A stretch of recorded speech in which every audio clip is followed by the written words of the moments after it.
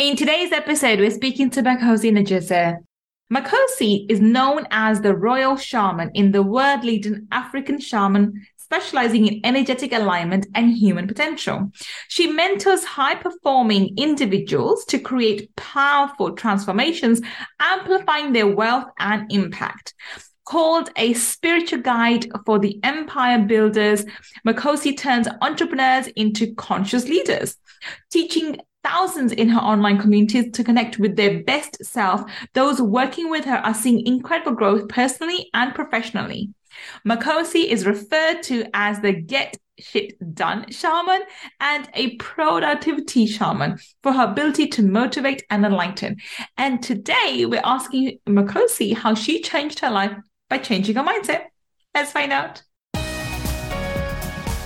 Money Mindset with Gul Khan podcast will help you to break free from your limiting beliefs, reverse your money shame, and blast through your money blocks so that you can live a life of unlimited abundance. In this podcast, we will talk about energy tools and mindset strategies that will help you to understand and change your relationship with money, whether you're in a job, profession, or working on your passion.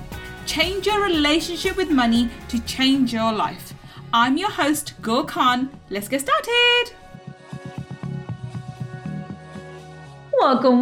This is Gul Khan, your money mindset expert. And today I'm so excited. We have someone very unique and very different. We have someone who has someone that I've just really recently met and have been blown away by not just her external beauty, but her internal beauty and her calmness of nature. So I'm so excited to introduce to you. Welcome, Makosi. Thank you so much for having me. I'm really excited to dive in with you today and just share and open up, hopefully inspiring anyone who's listening. Oh, I'm sure you will. You are amazing. And I'm just reading energy and it's just so vibrant as it is. So, Makosi, everyone knows, everyone's heard your intro. They know how fabulous you are. But please, in your own words, tell everybody what it is that you do.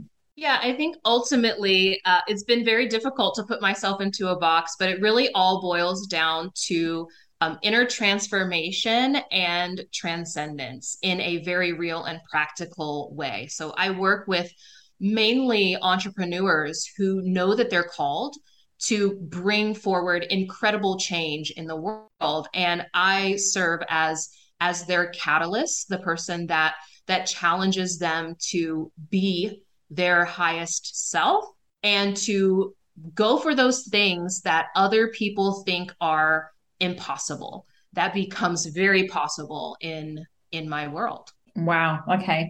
So I'm really intrigued to see how you do that. But let's get started at the beginning. Where did you grow up and how did you end up being the royal shaman? It's most certainly a lifelong journey. So I grew up in small town southern West Virginia in the US.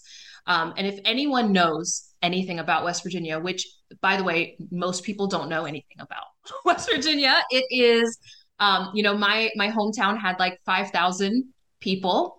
Oh, wow. And That's it? yeah, very, very small, very, very small town, and also not very diverse. So I grew up a mixed race child. My mom was also a single teen mom. And so I grew up in a very impoverished experience of reality, as well as that kind of being the norm around me. Mm, West Virginia in the US for the past few decades tends to be in the top five of all the negative all the negative polls and surveys, mm, usually in the top one or two in impoverished states. Drug abuse, grandparents raising their grandchildren because the parents are unable to care for them, welfare, so on, and so social services, all those things. So I grew up in an environment that did not set me up for a financially abundant mm, reality, that's for sure. But I, from a very young age, started picking up on statistics, and I took them as a challenge, almost like somebody telling me, you're just going to end up a teen mother, on drugs, so on and so forth.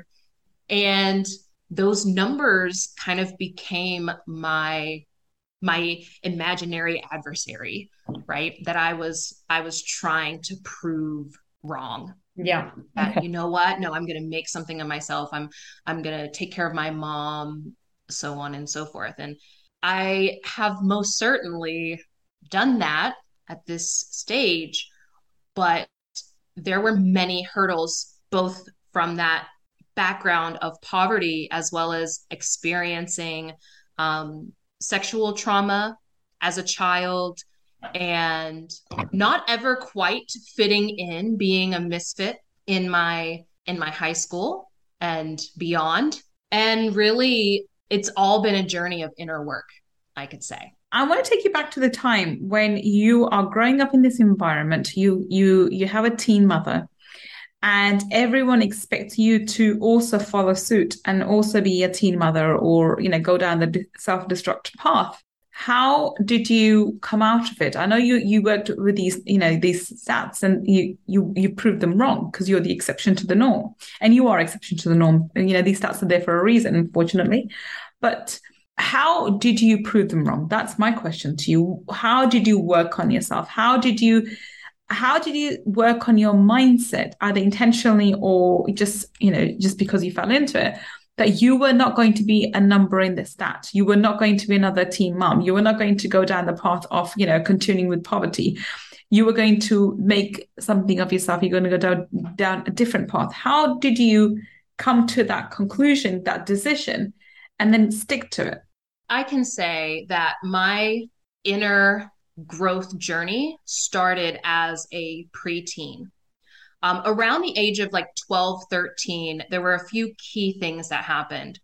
One, up until that point, I had been having spiritual experiences that I had kind of brushed aside because I was a really intelligent child. Mm. And I got praise and acceptance for that side of me, not for the spiritual side. So I suppressed that a lot. But around 12, someone gifted me a tarot deck, and I started doing readings for kids at my middle school to make money. That actually wasn't my first time making money, but I was finding different ways to make money. And I started to realize, wait, there's another aspect of me that I've kind of hidden. And I wonder what this is, because in my upbringing, I did grow up in a Christian household. I spent a few years, I have Amish Mennonite family. So I actually lived with my Amish Mennonite family for a few years. And here I was having an experience of something that was very taboo and Mm. very against what I had grown up with. But another thing also happened that kind of opened up that inner exploration more. I mentioned that I had experienced sexual trauma. Mm. And at age 13, one of my perpetrators, there had been three, one of them actually reached out to me and apologized. So let me stop. What age did you experience these traumas? They're apologizing at you 13 years old. Yeah. So I was for about 2 years. So from age 4 to 6, around that age. And there had been two. So this was, they were both further out cousins while I was living with my Amish Mennonite family. Where was your mum in all of this? So when my mom, well, I should also mention I had another brother. So my mom was a single mom of two. And around age 4 or 5, she started to realize, like, I have two kids. At the time, my father was not involved, and he never came around to being involved, really. She knew, number one, I'm about to have a nervous breakdown with all of this responsibility. She was working multiple jobs in order to take care of us while also having, two kids. But she wanted to go back to school in order to get an education and create a better life for us. But we didn't have anyone close that would be able to take care of us while she went back to school. And Okay. it was impossible in her mind. Um, it's very difficult to work two jobs and go to school and also take care of two children. Yes, of course. So that was why she arranged for my brother and I to live with other family. But we moved from West Virginia to Texas, actually, to live there for almost 2 years while she did that. And in full circle, she actually didn't end up completing her degree. She ended up missing us way too much. It was very difficult for her, as I can only imagine as a mother now myself. So she did end up not completing her degree, came back, and we just really struggled for years. So So when you that happened from 4 to 6. And then there was another incident when I was 11 years old by a friend's uncle. okay. Okay, and so one of them actually reached out to you when you were 13 to apologize. Yes. So at 13, one of them contacted me. He called me and he said, I've really been doing my own inner work and reflecting. And this is something that I've been carrying a lot of shame and guilt around. And also, I know that I've never really said anything about it. I've kept it hidden. And I want to apologize. I don't expect your forgiveness, but I want you to know that I deeply regret XYZ. Now, mind you, he was also very young, like teenage years. So it automatically, well, at first there was, of course, the emotions of like anger and how could he like bring all this stuff up, right? But then after moving through all of those emotions, it got me thinking. And this is kind of how I think. It's kind of weird, I guess, to think this way as a teenager. Well, I was just 13. Mm. But I started to question how it could happen. Meaning, how was it that this person grew up in a certain environment Mm-hmm. that then created a human that could cause this kind of Pain. trauma to another human? Mm-hmm. And I started to examine that. I started to examine religion and spirituality's role, the dynamics happening in the household, like what were some of the things that he was experiencing. And all of that was kind of the catalyst for me starting to explore not just myself, but human patterns, human behavior, why we do the things that we do, not just from the point of view of I'm a victim in this, but I started to begin to understand that, wait, actually, everyone is having certain experiences that are contributing to who they believe themselves to be, how they start showing up in the world, the pain that they inflict on each other, so on and so forth. Wow. Okay. So I'm still taking this in. How does a 13-year-old go down this path? This is just a phenomenal, deep, deep emotional awareness and deep emotional investigation, I suppose is the word, trying to ascertain what could cause someone to, what environment can does someone need to grow up in to cause another human being such pain and trauma. That is something that most adults would not even think about going down. Yet a 13-year-old did and sat with it and sort of dwelled on it and worked through it. That's just a very profound emotional intelligence, I would say. I definitely didn't realize that at the moment, that was like an unusual thing. Yeah. Of course, now I look back on it and like my son's almost 10. Mm. And so I'm seeing, okay, well, in a few years, he's going to be about 13. I can't fathom it. I do think part of why I could do that was because of my trauma, Right. because of, or what people call trauma, because of my experiences, because my mom wasn't home and taking care of us. I was one of those kids that matured way too early. Mm. Age 4 and 5, here I am moving to another state away from my mom, taking care of my younger brother, who, we're 15 months apart exactly, and having certain experiences that matured me faster than I should have. Yeah. Quote unquote, Sure. should have, right? Yeah. I from one lens, the human lens, I would say, of course that's a tragedy. We want children to like be children. Yes. But then on the flip side, on the other side of that, I look at how much of who I've become was a result of that experience because I chose it, because I chose for it to be so. I could have taken it and been perpetually a victim. Yes, of course. And then you would repeat the cycle again and again. Absolutely.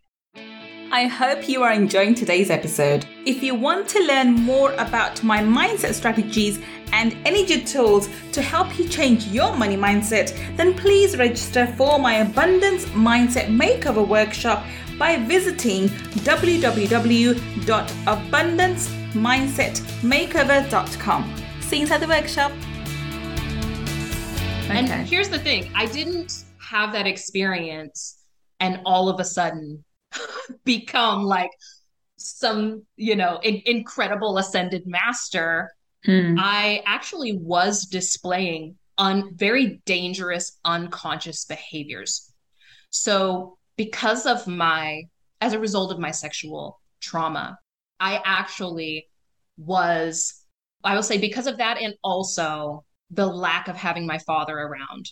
And at 11, I did have an experience with my father that felt like abandonment, where he did finally show up, which he never did. He took me out for my birthday, and then he left me sitting alone in a restaurant while he went out and was flirting with girls. And then when I finished eating, he came back in. He left me sitting there alone to eat at 11 years old. So I'm having all of these experiences with men that are producing in me a sense of abandonment, wounding, pain. And I almost began to, I won't say almost began to, I believe that I was going to weaponize my body and my sexuality in a very dangerous way. So I started having sex very, very young, very young. And this started culminating up until I was 15. So would you say you started at 13 then? No, at 11. Because at 11 I was raped at 11 years old. Okay. And so after that changed everything. Before that it had been molestation, but 11 was when everything shifted. But from 11 to 15, at age 15, my best friend was murdered. And we had we were so close. We were like sisters. We had actually just got back from a beach trip. And this is a week before school starts. I'm going into my sophomore year of high school. And I got a call from her mother. I was out school shopping with my mom. And her mom called me and said, hey, Christy's been shot. You need to come to the hospital right now. So I showed up and they're telling me she's still technically alive, but she's been shot. And at this moment, I realized how dire the situation is. And I also realized that no one had told her that my friend Christy was pregnant. So she was 5 months pregnant, but she was a thicker girl. So she always wore like really baggy clothes. So she had been hiding it really well. So I had to tell her mom, like, she's having to weigh this decision of, do I keep her on life support or let her go? Because she had been shot and she's physically alive, but what we term like her brain was not functioning. There was no functioning there. But was it possible to keep her alive and keep the baby growing? So once I told them that she was pregnant, they did check that, okay, like this is real. And her mother did have to make that decision of, do I keep her alive in order to bring the baby through or not? Her mother made that very difficult choice to and life support. She would have had to stay on life support for months in order to bring the baby through. And it was just all around shocking. So at that moment, now I'm in the context of all things, I start reflecting on what's actually happening. And I'm also leaving out that this was the peak of when I realized that I did have spiritual gifts. Because the night that they pulled the plug on her, she actually appeared at the end of my bed. Okay.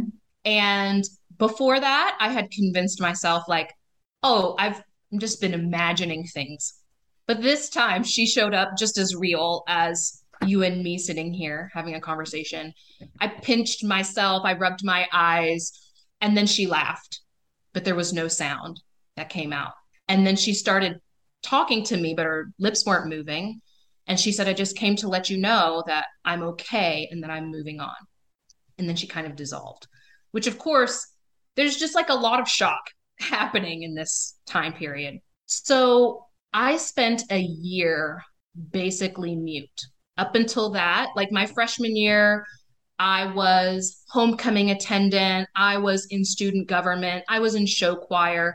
I quit everything. I withdrew from almost everyone. I only spoke when I had to. And I was in a very contemplative place. And I started to realize that she could have been me. Wow. Okay. Another layer. Yeah. Why could she have been you? Was So she at I the wrong place at the wrong time? no, because she had been shot by her boyfriend. And her boyfriend was very similar to the guys that I was interacting with. Right. Right. Okay. In fact, she had even called and told me the day before he had been dealing drugs. She told me where the drugs were hidden. And I also knew that something bad was about to happen. Like 3 days before, we had gone out and with a friend of ours who got his first car. He had turned 16. He got his first car. He came and picked us up when the three of us were driving around. And we parked in a parking lot. And I said, hey, Christy, I have a really bad feeling something bad is about to happen. And you've got to leave. You've got to leave Javon. And she said, yeah, I know. I think you're right. And I said, you also need to tell your mom that you're pregnant. Like that it's been going on long enough. It's time to let her know. And she said, yeah, I know. It's time. And I just started putting all of these pieces together, that part of what was leading to her having this experience with her boyfriend was also coming. We were very parallel. We were very similar. Yeah. And so I stopped seeing boys at that time. And I just withdrew. I went inward. I also ended up in therapy. So I went into a deep depression. I finally told my mom about being sexually abused. She got me into therapy. And then I made the mistake of telling my therapist that, oh, and by the way, she had appeared at the end of my bed. And of course, my therapist did what a therapist will do, usually. They referred me over to a psychiatrist who put me on drugs. Yeah. And thought, like, oh, this person is losing it. She's losing her mind. And I realized, okay, the drugs were not helping. They had the opposite effect. I was feeling less and less like myself. Yeah. And around that time, I came across, so I was always into books and I was in the library, and I came across this book by Matthew Kelly called The 5 Levels of Intimacy. And I checked the book out. And by the way, I never returned it. I actually still have it. They let me keep it. They let me keep it. But that book on intimacy helped me start to explore what love really was. Wow. Okay. What connection really was. And then from there, I went into research. Like as a teenager, I've actually always been a researcher. Wow. So when did he actually, because we have to wrap this up now because we need to come to close this episode. When did you get initiated? When did you realize you have these gifts? And when did you get initiated? Where did you get initiated? Yeah. So I'm doing research through all of these years, going through Mm, my own inner journey. And I get through the college experience, had a very difficult time with my pregnancy. I struggled with infertility, difficult pregnancy, and then developed postpartum preeclampsia. And when was this? When do you, so this is age 22, 23. Oh, okay. Was it intentional pregnancy or was it? Yes. So I've been with my husband since I was 20. Okay. We've been together 13 years now. And I was having and have been having reproductive issues for Mm, I had been having them a really long time, probably a result of the trauma yeah. that makes. But my doctor had also seen my mom and my grandmother. And he told me, based off of what's going on with you and also your family history, you probably have a really small window of fertility left. Started my cycle really early. My endometriosis was stage 4, already the worst stage. So he was like, if you want to have children, you're in we were engaged. He was like, if you want to, I suggest that you start trying. And so it took a year with treatments to get pregnant. I struggled to stay pregnant. I was on bed rest for 6 months of my pregnancy. And then when I had him, I developed postpartum preeclampsia, ended up in the hospital for 5 days right after he was born. So this is my senior year of college. And I Wow. had been planning to go to med school. But then I get my miracle baby. Mm, And I just couldn't imagine not being at home with him. mm, So I make a decision at that moment that I'm not going to go to med school. I want to stay home with my son, and I'm just going to figure this out. And I ended up in direct sales, skyrocketed to success in my company. Within 9 months, I'm in the top 2% of the mhm, company. And in those companies, when you do really well, you get what everyone dreams of, mm, right? So here I am, I'm being flown out for free trips to Vegas and mansion parties and mm, designer handbags. And I've got the, tall, dark, and handsome husband and the beautiful kid and the great life at a mm, very young age. And I started asking, like, wait, this is what this is what everyone was telling me was the whole point of everything. Like, this is the point of life. mm. So I started asking different questions, and some really insane synchronicities led me into my first initiation. And that initiation was with the Dogon tribe in West Africa. And in our initiations, we do what's called divination. And divination is essentially reading the energy of a person. It's Mhm, reading, who they are spiritually, who they came to be in this life, mhm, and kind of where they are on their journey. And mine kept talking about I was here to be a priestess, I was here to be a spiritual teacher, a spiritual advisor, all of these things. mm. And eventually I started having dreams. I'm following synchronicities. And that all culminated. I was in initiation for about 5 years, and I completed my initiation in South Africa. And that was 2018. So about 4 years ago, actually, almost to the day Mm.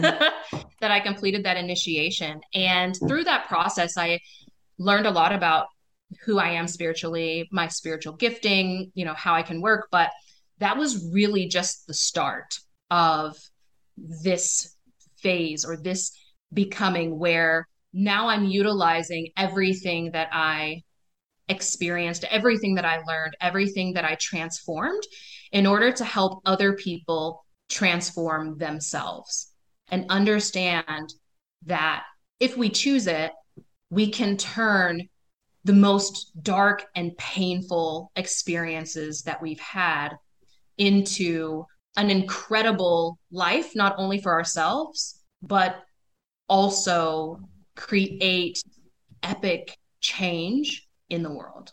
100%. 100%. I mean, what a story. Wow.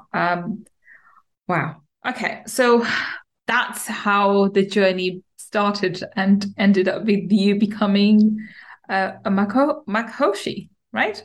Makosi. Yep. Makosi, rather. Wow, what a journey. All right, Makosi, so tell us how we'll continue this conversation in our Money Talkies. We really have to wrap this up now.